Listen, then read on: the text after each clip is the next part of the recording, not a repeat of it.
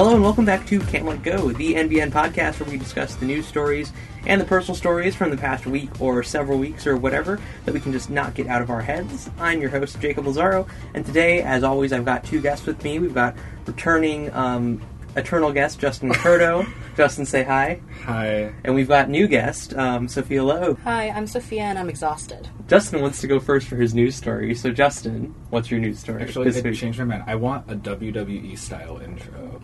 Oh my god. No, I'm kidding. I'm kidding. And on the right side of the booth, Justin M. Curto with his news story for this week. So here we go. Justin, what's your news story? Why did I get my middle initial in my intro? Because it's a WWE style intro. Michael. It's Maurice. No, it's not. Alright. I have a news story. My news story is, broadly speaking, the Oscars. So, something to know about me is that I live and die by film awards season. I'm not, super into film history or, good classic films, but I love finding out, which films have momentum, who has buzz right now, and then, all the weird shit that happens along the way. But this award season was especially weird and shitty because of two big films, Green Book and Bohemian Rhapsody. They had shockingly great showings at the Oscars. For a hot sec, I was like, this year should I try to see all 8 Best Picture nominees? Because I was pretty close. But then I decided that it wasn't worth seeing Green Book and Bohemian Rhapsody. Basically, the idea is, it's, very much a subplot / afterthought of the film that Freddie Mercury was a queer man when, in reality, it was, a part of his life, and the movie, just focused on, he was a rock star, and, all that. Also, the director was, is a bad person, and that's its own other thing. What was the controversy with the director? I do not keep up with the Oscars at all. The only thing I've seen was Bow, which was adorable. So, the director, Bryan Singer, yeah. His thing is that he has been well known in Hollywood circles for a little bit now for sexually abusing teenage boys. Okay. Along with all that, he was kicked off the set of Bohemian Rhapsody 2 weeks before the filming ended, just because apparently he was difficult to work with, and they turned, I think, one of the film's producers or something into the new director. So if you've seen that clip going around Twitter with, the shitty editing... where it also won Best Editing, which is the clip I was going to talk about. Yeah. So the reason why it won Best Editing is because people thought that the film editor was the person who saved the film because he, weaved together these two directors, directing, because they didn't, reshoot the whole film when they got the new guy. But the joke is that no one mentioned Bryan Singer at, in any award speech, so it's, the film without a director. Sophia, what's your news story? Oh, my news story is about the universe. Real deep, I know. Just kidding. It's about physics, which I don't understand very well, but there's this thing called Hubble's constant, I think. It's Hubble something, and it's basically just the rate the universe is expanding. People have been researching, and recent experiments have found this discrepancy that the universe is expanding a lot faster than Hubble's constant, 9% faster, to be exact. They don't know what this means, but it could just be very bad. They don't understand why either. They think it's something to do with dark matter, which we don't really understand. So, I have a question. Yes. I probably can't answer.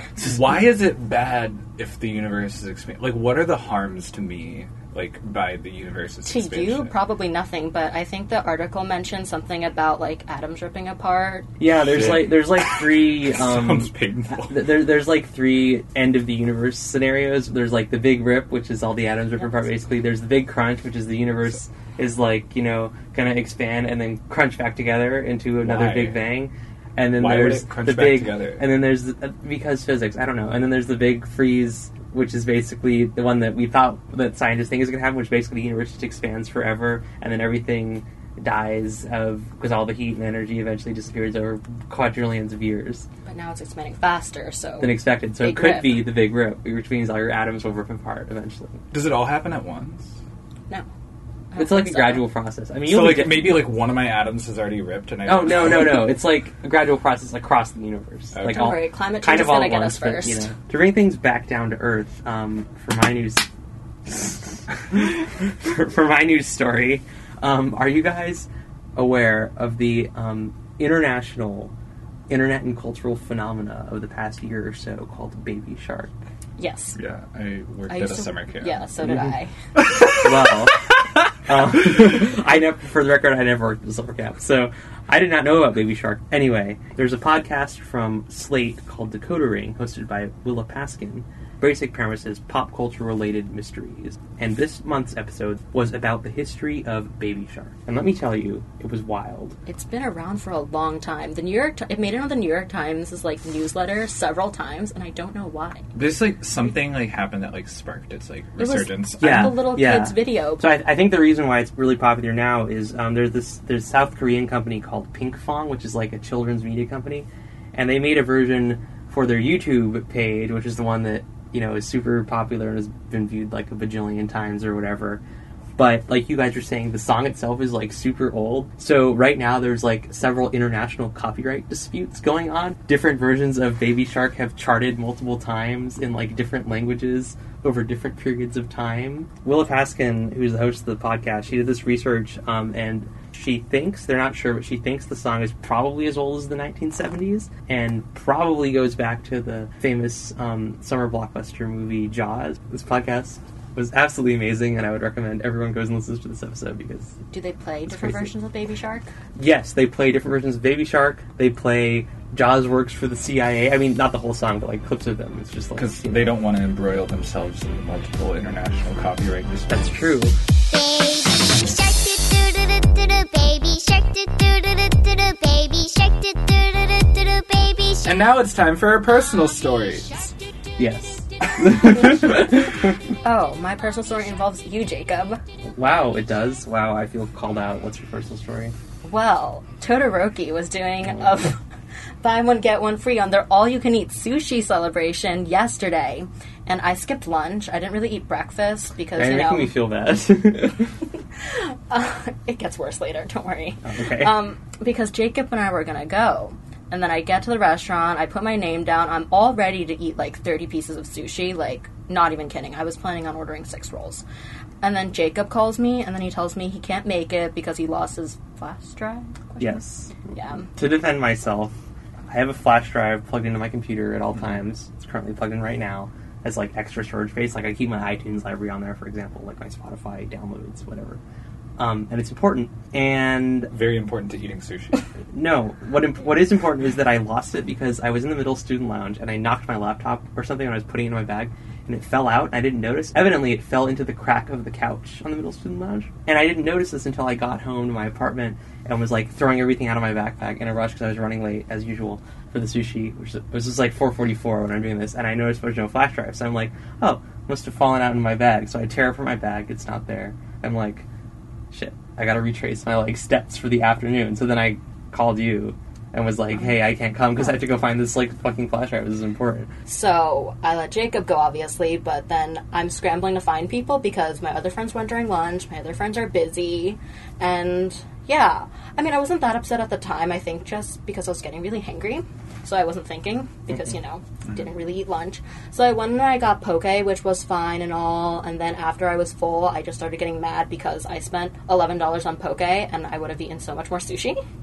And, I was still fine until that evening. I think the poke made me sick because I was vomiting last night. Yeah, not fun. Not a fun night. So basically, I was just upset because I really wanted sushi. I wanted so much sushi. I did not get the sushi. I got poke. That made me sick. That's my personal story. Wow. I tried sushi for the first time last week at Todoroki. Sorry, what? For the first time? I'm a vegetarian. Oh, okay.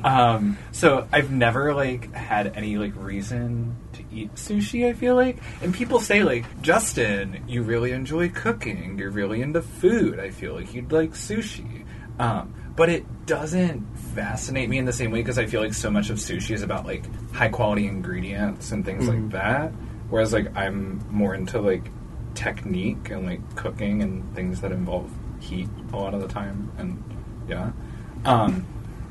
But also, I don't know, was sort of confused by vegetarian sushi. Vegetarian sushi isn't good. I was planning on getting the nigiri. I wanted sashimi, but they Justin, don't I do tried sushi that. first time. Sophia, yeah, it's not good because you didn't get the meat sushi.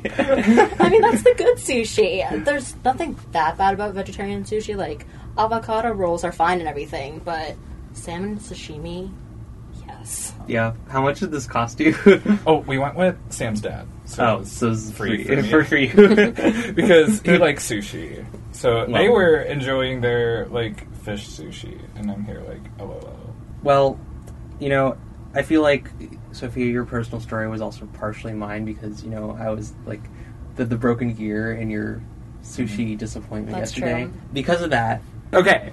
My personal story is that I am taking reading and writing poetry this quarter because I don't consider myself a creative writer, really. I do journalism, I do a lot of reporting, I can write a damn good, like, long academic paper, but otherwise, I'm like, I'm not a creative writer, what? But I was like, hey, it could be fun, it could stretch me, so I saw that Natasha Trethewey, the former U.S. Poet Laureate and Pulitzer Prize winner, who is a big-time professor here at Northwestern University. This is unrelated, but when she was not a big-time professor, my high school class interviewed her because my, high school English, AP English lit professor, kind of knew her. Anyway, it was cool. Yeah. She has the best, like partial Southern drawl. It's very, comforting. She also looks eerily like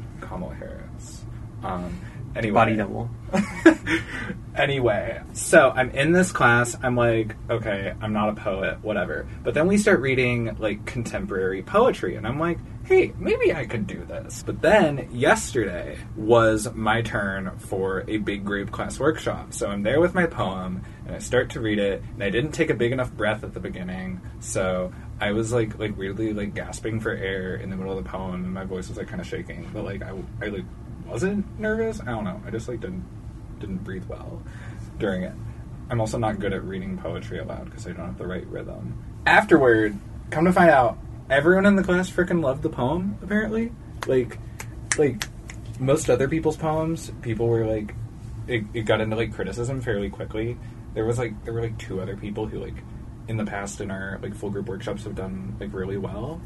And I was like, damn, I'm going to be another one of these people who makes a fool of myself. But apparently it was a good poem. People were like gushing about it. And I do have like things to change about it. But it was like big confidence boost. And I was sort of like riding high after that. And then I was like, maybe I shouldn't become a journalist. Maybe I should be a poet instead. I feel like of the few careers that make less money than journalists, poet is definitely like up there on the list. That's going to wrap things up for this week. This and all of our NVN podcasts can be found on iTunes and the Google Play Store and on Spotify, which is cool. Go subscribe to all them so you get notifications whenever we have new episodes of any of our shows. Our show's theme is Little Lily Swing by Tritachyon, which we use under Creative Commons Attribution License. I'm Nick Lazaro, the host of this podcast. I'm Justin Curto. And I'm Sophia Lowe. And this is NVN On. I feel like proprietary happy birthday songs is a very, like, Kansas thing for some reason. I feel like it's like a hallmark of Midwestern charm.